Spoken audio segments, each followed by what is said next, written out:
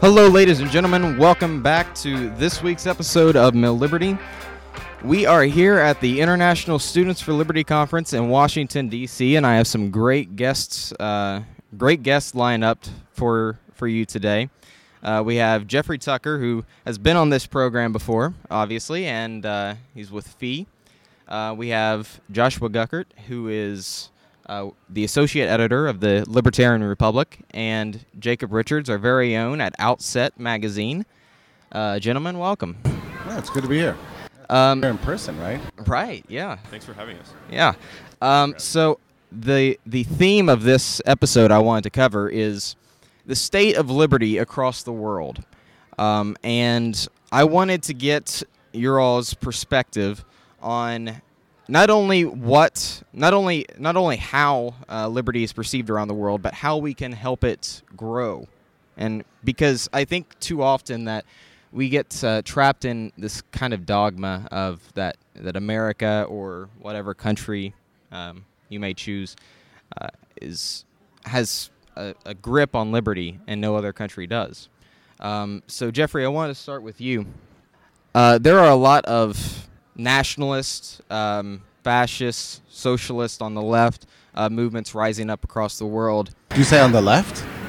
So the socialist one on the left, the nationalists and the. I see three great threats to liberty right now. One is Islamic fascism, Islamic extremism, which in many ways the U.S. Sort of helped create, actually, with the wars. Which is sort of blowback, and then you've got the stasis-oriented socialist left, which is the anti-industrial, primitivist, environmentalist school of thought. Very dangerous to modernity and capitalism and economic progress. And then the fascist nationalist radical right, which is rising up in Europe and the United States. So those are the three great threats. I think in general, though, all three are outweighed by the rise of markets around the world, which I don't think is any turning back.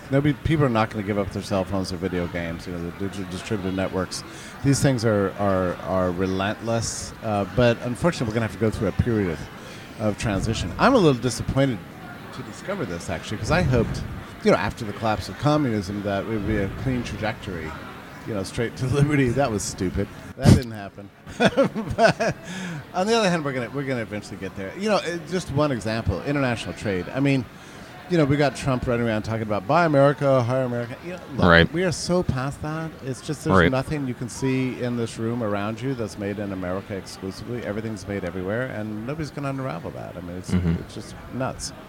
You brought up a really good point because.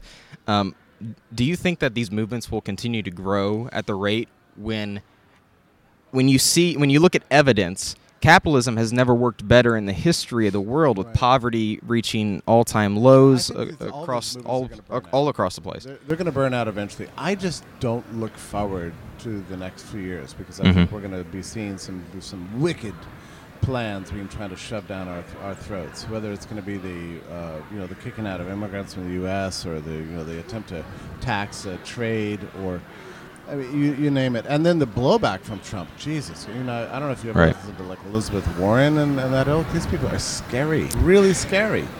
So I'm concerned about the next few years. I think it's going to be a period of profound instability, but I hope we'll learn from it. I hesitate only because we don't ever seem to learn anything from anything, but I hope that this time we'll learn from it.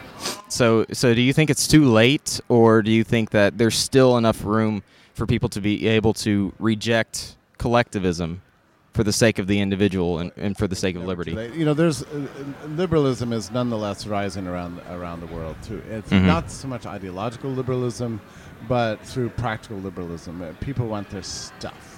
Right. That is a really important. It's greed that's going to save the world in this case. I mean, people are, as I say, not going to give up their digital technology and their cool tools and their friendship networks and everything else. And we've got a kind of anarchy that's breaking out all over the world despite the rise of all this nationalism.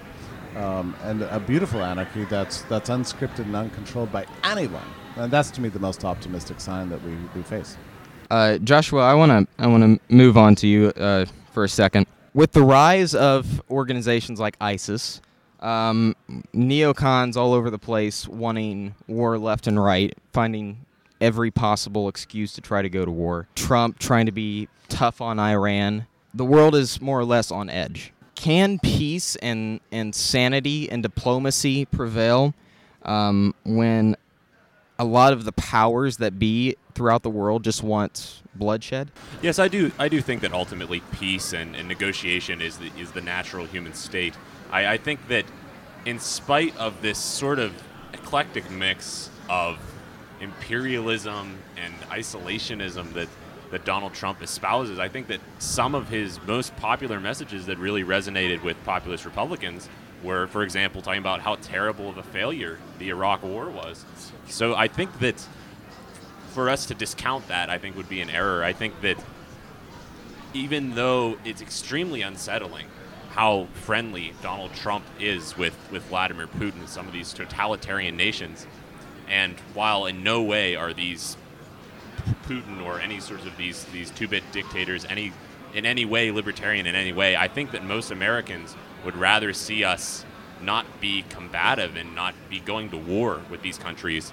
And if we have issues, just speaking diplomatically, I can still remember 8 years ago when President Obama talked about wanting to negotiate or discuss with Mahmoud Ahmadinejad, that Republicans went crazy. They thought that was absurd to have a conversation with someone. But now, 8 years later, now we've come to realize that in the same way that President Reagan discussed with Mikhail Gorbachev in having diplomacy, is that diplomacy can be useful. So I think that people do not want war. And even though that there can be passion and fervor espoused by certain politicians in efforts to engage us in conflict, I think that the natural state and the natural desire is for humans to try to work together to find solutions. Do you think that that's going to occur within the next 4 years, specifically now that power has transferred in the White House here in the United States? Do you think that Donald Trump will be the kind of, diplomatic, hands-off approach that a lot of people think he is, or do you think that he'll kind of fall in line with that of Barack Obama and talk a good talk on it, but then when it comes to it, it'll just be another Bush? Well, from my perspective, is President Trump has been very frenetic, very erratic in what exactly his worldview is, or what will come to be known as the Trump doctrine. Mm-hmm. And so if we're going off of history alone, the educated guess would be that he would just follow in line with Bush and Obama and Reagan and Bush, H.W. Bush. So that's sort of the pessimistic way of looking at things, is that Donald Trump will just fall in line. And it's very troubling now that there are some murmurs that John Bolton might be adding into his administration now. As the national security, right? Yes, and it seems like John Bolton has been on lists for various different positions, and other people have been close to his ear, people like Chris Christie, Rudy Giuliani, these run-of-the-mill neoconservatives. And so it seems like with President Trump, with any number of issues, but also with foreign policy, is that whoever has his ear last is who he's most intrigued by, which for libertarians can be good and bad based on who last talks to him. And so it's very unsettling, is perhaps more than any president in American history, we don't really know what President Trump's worldview is of where our involvement of the world. We'll hear him at one point talking about not wanting to be involved in nation building, but then the next moment saying that we should go into Iraq and take the oil. Right. And so it's completely mixed. There's no way of really knowing. It seems like he wants to sort of cater to the libertarian sect that's left in the Republican Party, which seems to be fleeting at the moment. But at the same time, he still has these neoconservative impulses. He's surrounded by neoconservatives, and the Republican Party at large is still filled with neoconservatives. So I'm not particularly hopeful about President Trump's foreign policy mirroring someone like Ron Paul or Rand Paul, mm-hmm. but I would love to be proven wrong. Mm-hmm. And I think you made a really good point right now, is that he doesn't really seem to have much of a foreign policy. It's kind of like, let's, if we need to show our toughness, then we'll show our toughness. If not, then But I think in one of our former episodes, we had a guest on, and he was talking about how most of government is not elected, and that most of the people in government have been there and will be there for a very long time. And those, like, for example, the generals and the people that he has around him, and those are the voices that will be speaking to him on whether or not we go to war or not. And I think mostly going to be less pro-war than I think. Right. I mean, the deep state is generally favors diplomacy to war. I don't know about that. I'm not sure.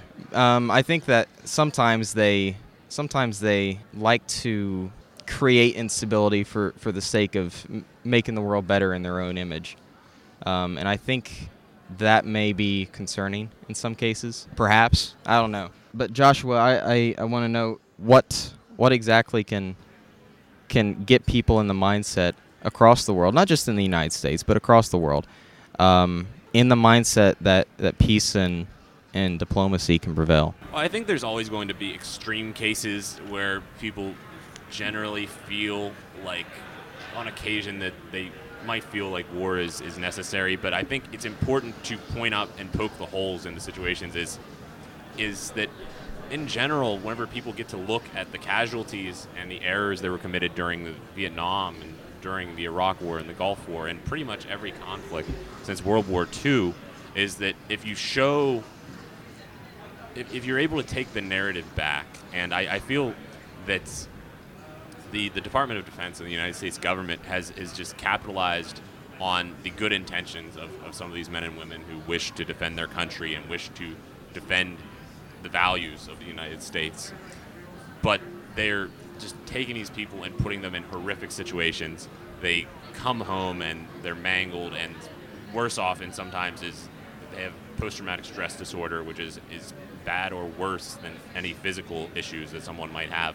If we're able to, for example, find some of these people who've gone to war and have seen the horrors of it, and allow them to put them front and center and say it's not unpatriotic, it's not un-American to be against war, and that there's nothing valiant or heroic about being in favor of war from the United States Senate or from the House, and talk about how nation building and how regime change is necessary.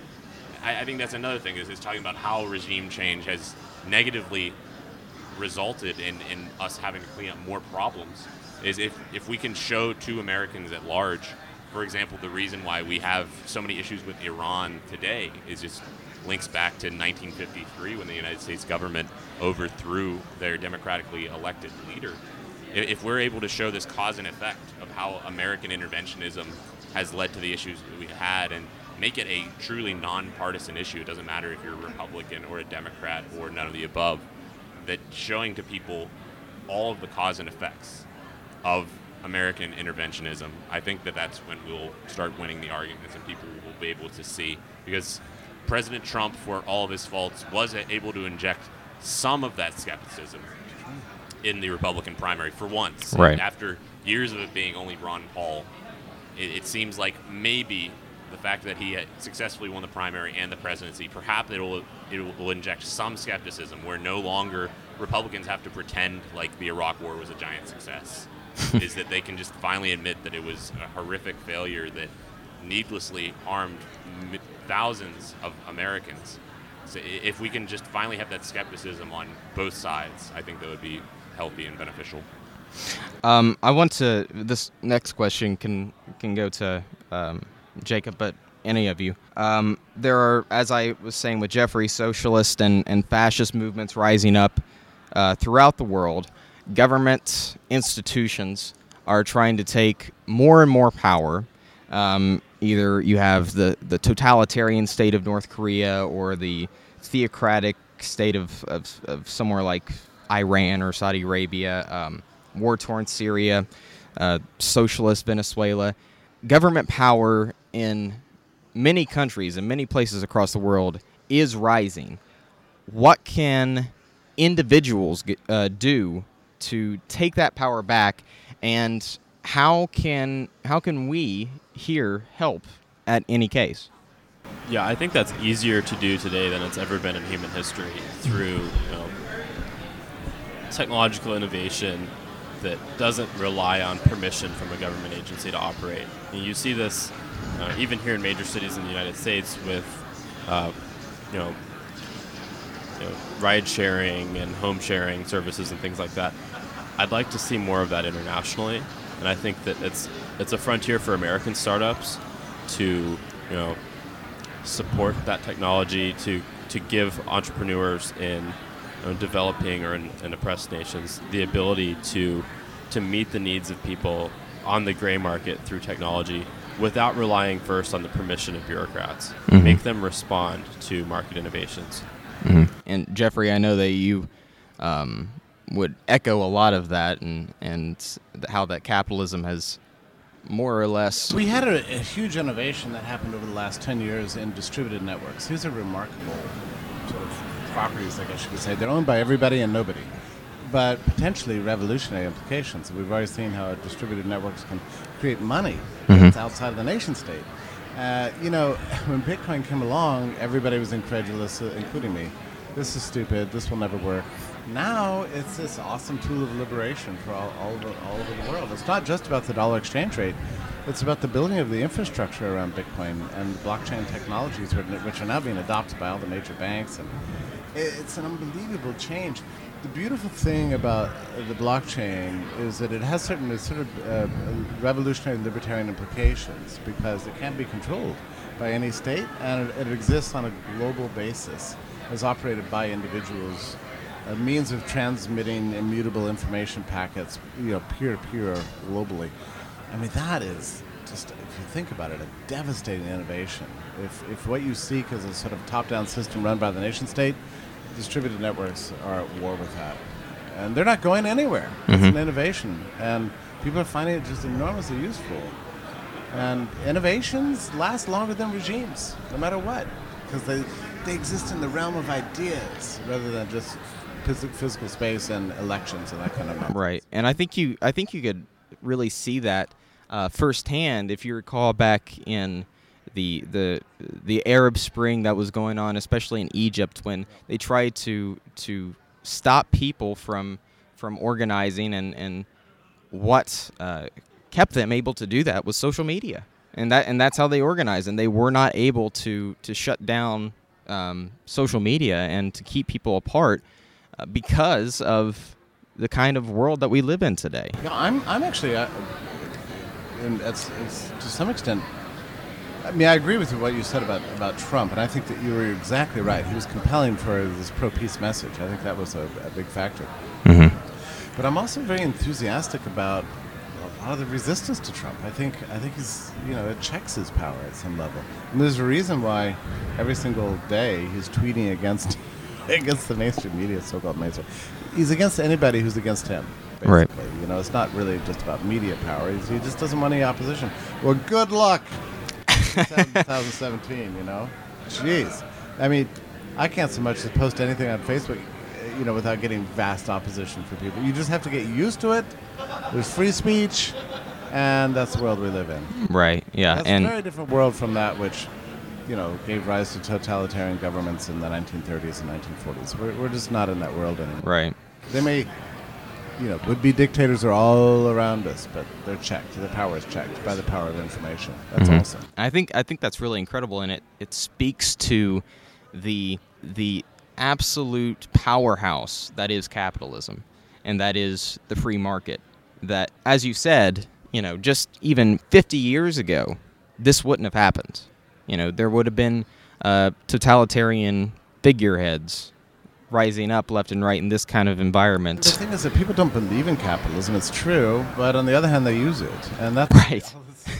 I would love to have a world where we had 7 billion people rallying around the works of Rothbard and Hayek. That's not going to happen. So if it can't happen, that's going to be fine as long as everybody has an investment in the health and well-being of the market order, of the market order itself, and I think we do. Mm-hmm.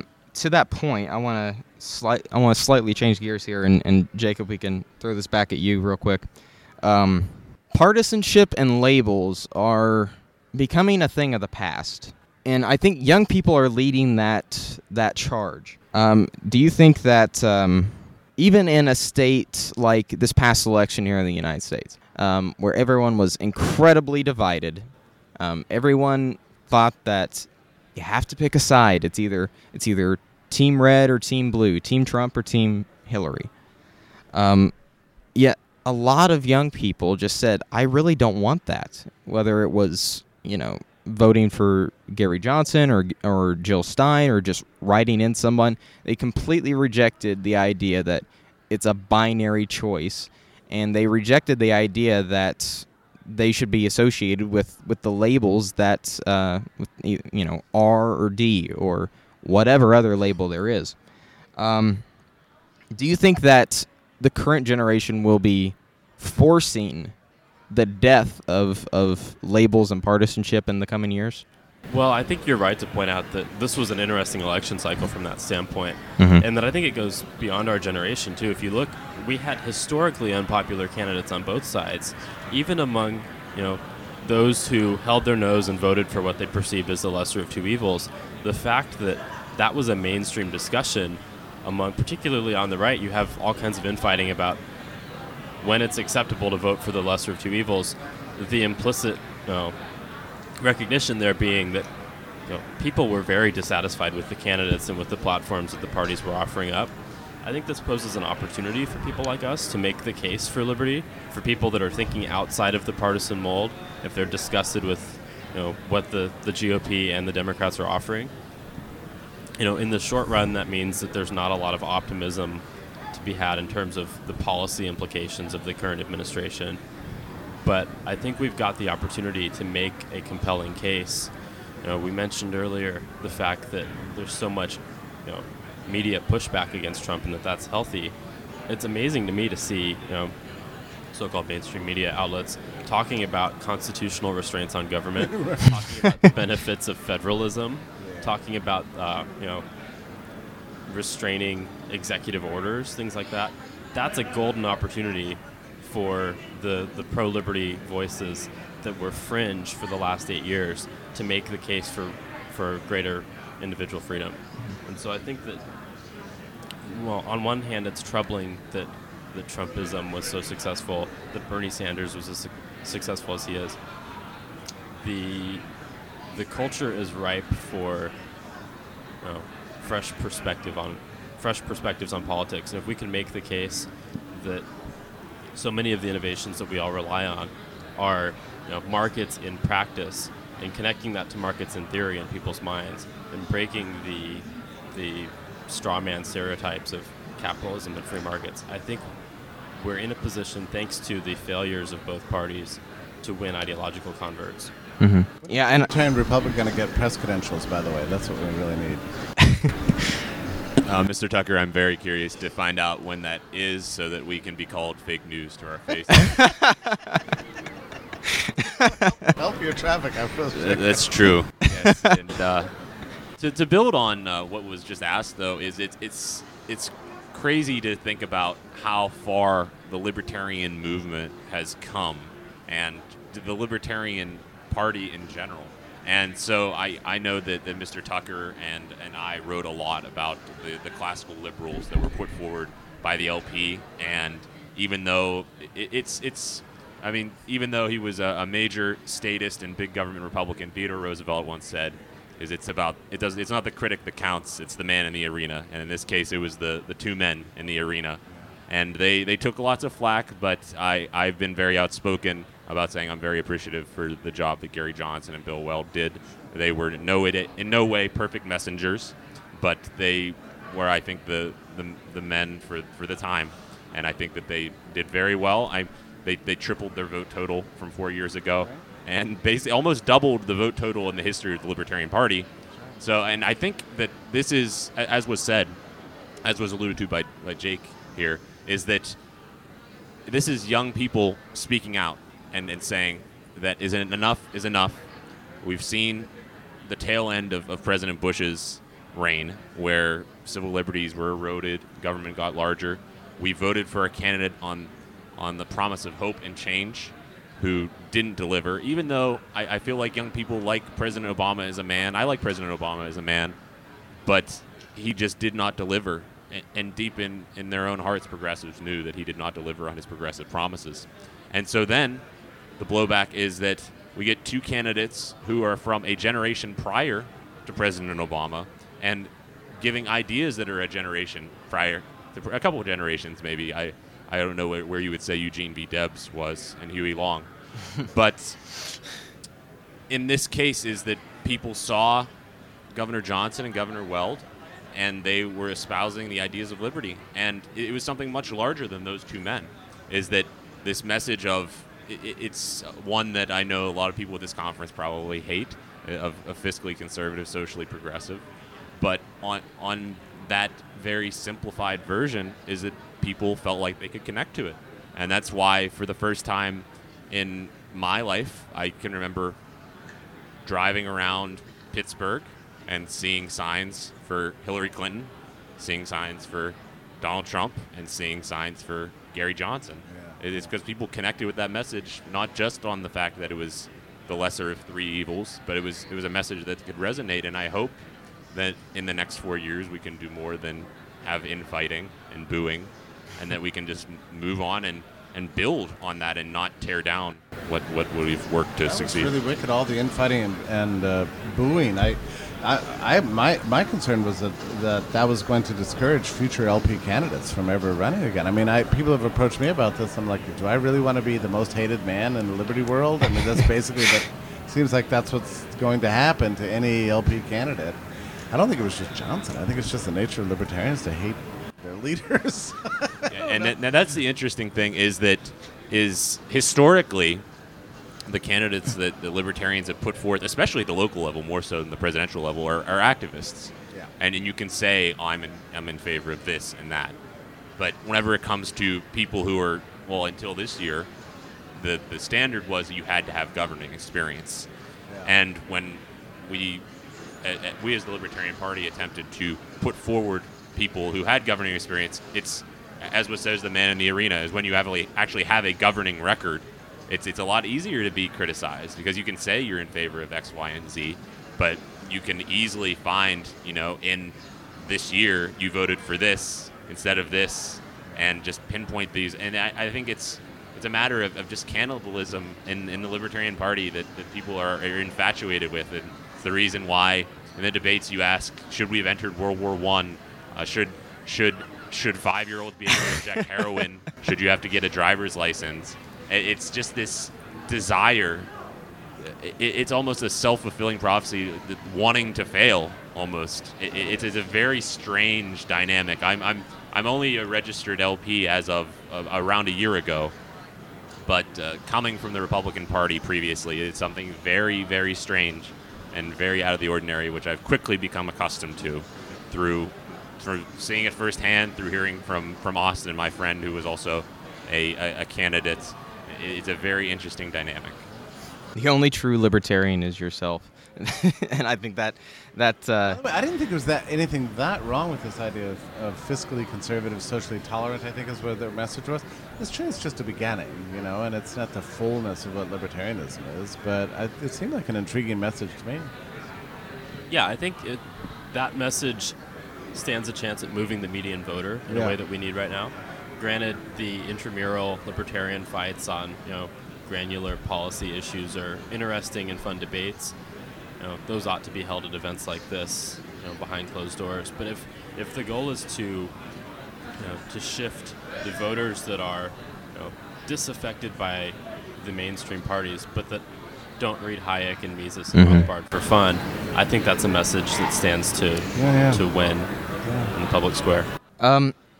Jacob, I want to touch a little bit about what you said a little bit earlier, and I think it really spoke true, is that on the idea that partisanship and the idea that people are just rejecting the theory that you have to be associated with your own side, that was more or less completely thrown out the window when you look at the Republican Party in the past year.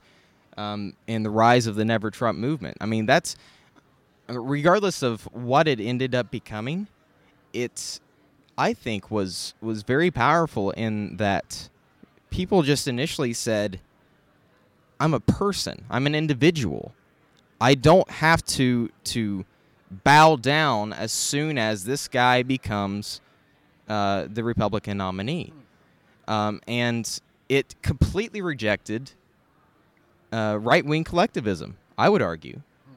And I think that is incredibly powerful. And if that can happen in the Republican Party of all things, then I think that throughout the world that it's very possible, and it's very very likely that it will happen on many other issues, putting the individual first. I think that was a very good point that you made. Yeah, so as a proud and boisterous Never Trumper online myself, Mm-hmm. I was disappointed with the way that things turned out, obviously. Mm-hmm. But I do think that it was a powerful moment for, separating the people that were committed on a philosophical level to advancing freedom and people that were content with being the party of no, or the party of anyone but Hillary, or the reacting against the Democrats. The difficulty, though, I think becomes, trying to cobble together, political alliances that can impact policy in pro-market ways. I think that in the short run, I doubt we'll see massive tariffs imposed. I think you hear, gestures from people like Paul Ryan that that's not going to happen. That's part of the You've got agenda will be this, checked. with this strange thing, this border adjustment tax, which I've only recently begun to look into. I mean, that thing is enormously complicated. Right. And hard to even the phrase itself is sort of puts you to sleep. But actually, it's devastating. It's like it could amount to a gigantic tax increase and really disrupt global trade patterns. I'm actually concerned about it, especially if it's sold in the name of reducing capital gains tax. I mean, on one hand, you reduce the capital gains tax. On the other hand, you apply the tax to the gross instead of just the net. Right. That's pretty scary. That seems to be like the norm in Washington. Let's put a pretty name on the front of it, Right. like the Patriot Act or something like that. Or extremely boring. Yeah, or extremely boring names. So that way people will never even, oh gosh, I'm almost asleep just thinking about it. And that this thing is really a tax, or that tariffs are taxes. I don't think a lot of people understand I'm that. actually concerned about The phenomenon I'm most concerned about is less the policy that happens for the next 4 or potentially 8 years, but it's the shift in public opinion on things like trade. Mm-hmm. And it's just And mind-blowing immigration, to too, me. by On the way. immigration too, but particularly on trade. There was a Harvard poll that came out. It was back in October. 9 out of 10 Republicans now claim that trade has hurt America, and this is the party that has ostensibly been the more pro-trade for decades. And all it takes is one angry, loud figurehead who's channeling some sort of legitimate sentiment about the misdirection of the country for the last 8 years, but channeling it in an economically illiterate direction. And people So just that- go along. right. You That- know, and that to me is 300 years particularly of concerning. intellectual, robust intellectual tradition defending free trade is suddenly wiped out. It's crazy.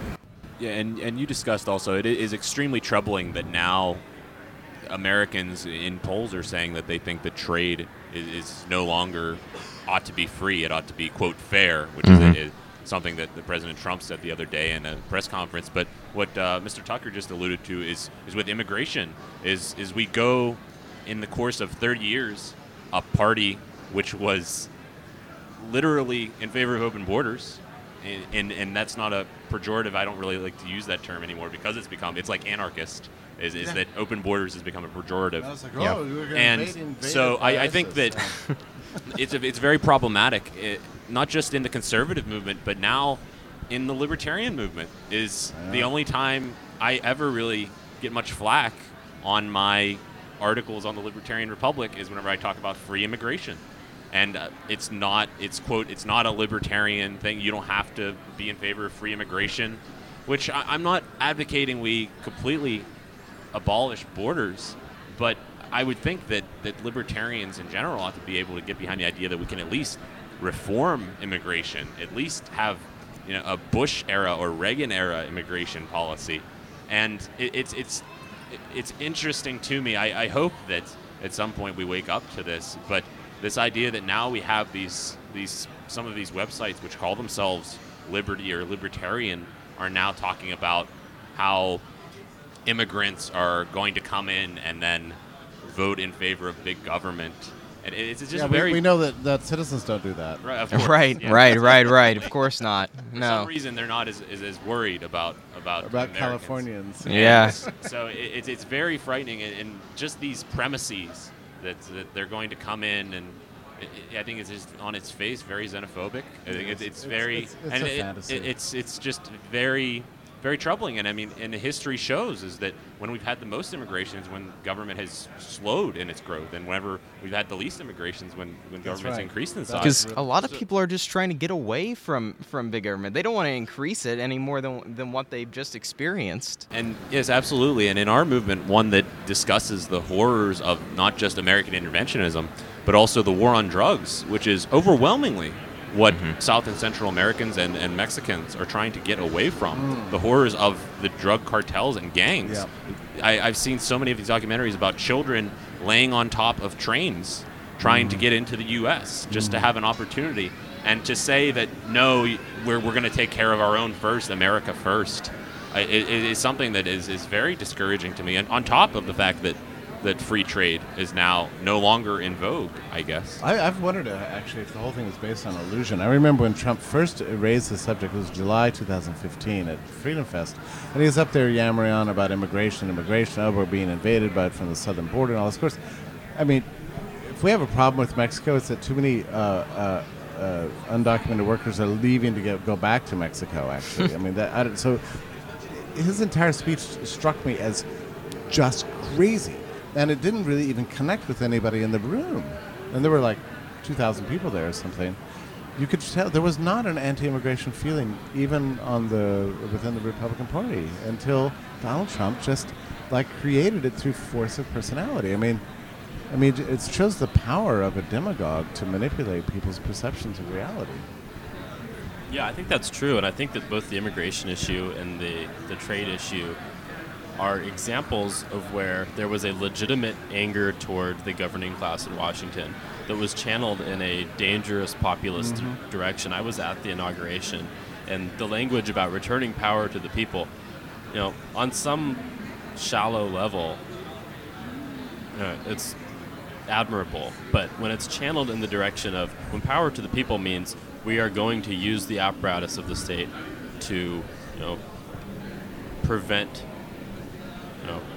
free movement of people and capital, and we are going to prop up American businesses rather than legitimately returning power through decentralization, right, and scaling back federal regulation. Well, I mean, Trump is like the old Soviet Politburo, always claimed to be ruling on behalf of the people. Every despot in history, Commodus, Right. Robespierre, it's always I'm working for the people. Right. Yeah. I commonly say that, Ron Paul was a populist, but so was Vladimir Lenin. So just being a populist in and of itself and being for the people in and of itself is not necessarily a good thing. It can have a very dark direction. I think one of the most frightening aspects that Trump said during his inauguration speech was the notion that, and there were plenty, but the notion that that protection will give us strength. And when he said that, I was like, holy hell, this guy is... And people cheered it. And that scared the absolute hell out of me. What were you doing there? What was it like? I can't believe it. I've been spending the semester here in D.C. Okay. And so, naturally, it's an event in world history. I had to be there. Yeah, right? Mm-hmm. It was an interesting atmosphere, though, because I'm surrounded by people who, to their credit, the people in my section were friendly, they were, passionate about limited government in some vague sort of way, and they've just been caught up in this reaction that, he's different from what we've had, and he's talking about restoring power to the people, therefore we should be optimistic. But did this become a cult, do you think? To an extent, I do. But I mean, at the end of the day, you're not restoring power to the people if you're dictating from Washington, D.C., where iPhones can be produced, right? And that if your whole governing agenda on economic policy is to pick winners and losers here in America, you're not restoring power to the people. You're shifting power from one tiny sliver of the population to another.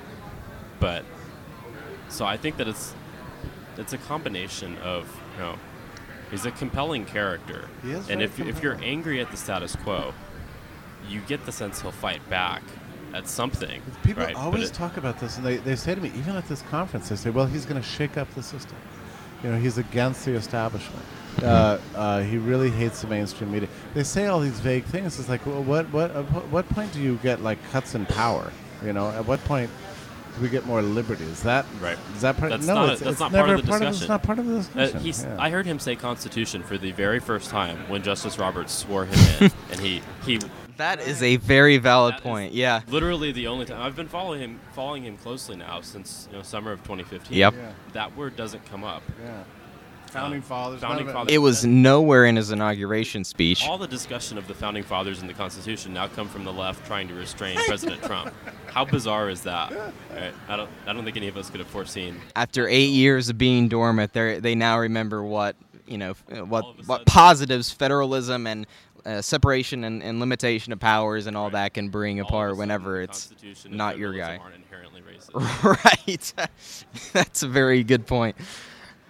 So I want to go around as we start to wrap up here to each one of you. Who is winning and who is going to win in the end? Government or the individual? We can start with Jeffrey.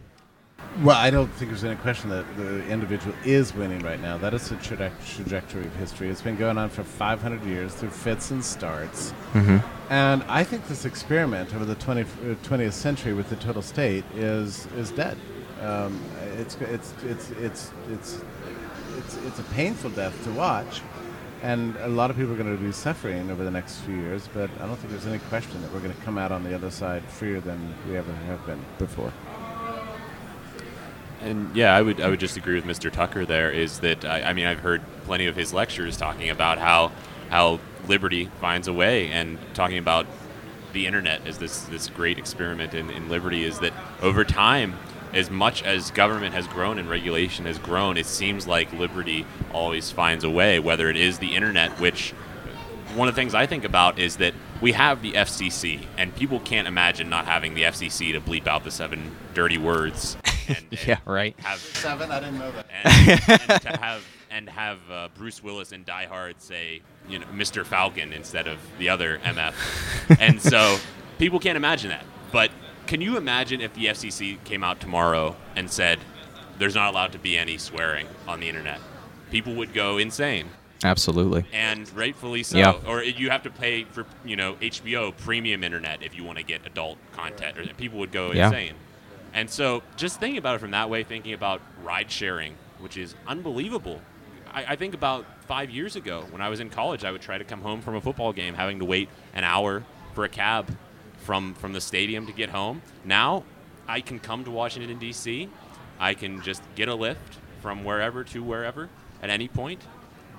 And it's tried to be restrained by some of the socialists and the big government, and people have fought back because they have seen, maybe not a name, as Mr. Tucker said, not Mises and not Hayek, but they know about Lyft and Uber and Airbnb when they see it right in front of their eyes. Right. So I think the individual is winning.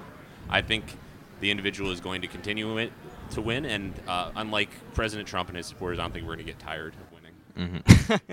I think you just made a really good point, because even what we're doing right here, right now, as a podcast, if this was a radio show, we would have so many limitations on what we can say, and this is just completely liberating. We can go for however long we want. We can say whatever we want, and I think that is incredibly powerful and speaks true to the market and how liberating it is. Go ahead, Jacob. I think on that note that there's an interesting disconnect we see. I don't know a single young progressive who uses taxis and shuns Lyft and Uber for the sake of principle, right? I think that our generation in particular lives in a way that's inherently entrenched in markets and innovation and things along those lines. And although you'll see them espouse socialism as preferable to capitalism, their daily lives don't reflect that. And so I'm optimistic that even if the individual isn't winning out in terms of, the public understanding of the purpose of politics. In our daily lives, we are freer than we've ever been through the technologies like we've discussed here today. Right. I think that's a very good point, especially when, the left, a big movement right now that's I see the roots and the beginnings of is like the idea that everyone is entitled to universal free Wi-Fi or something like that.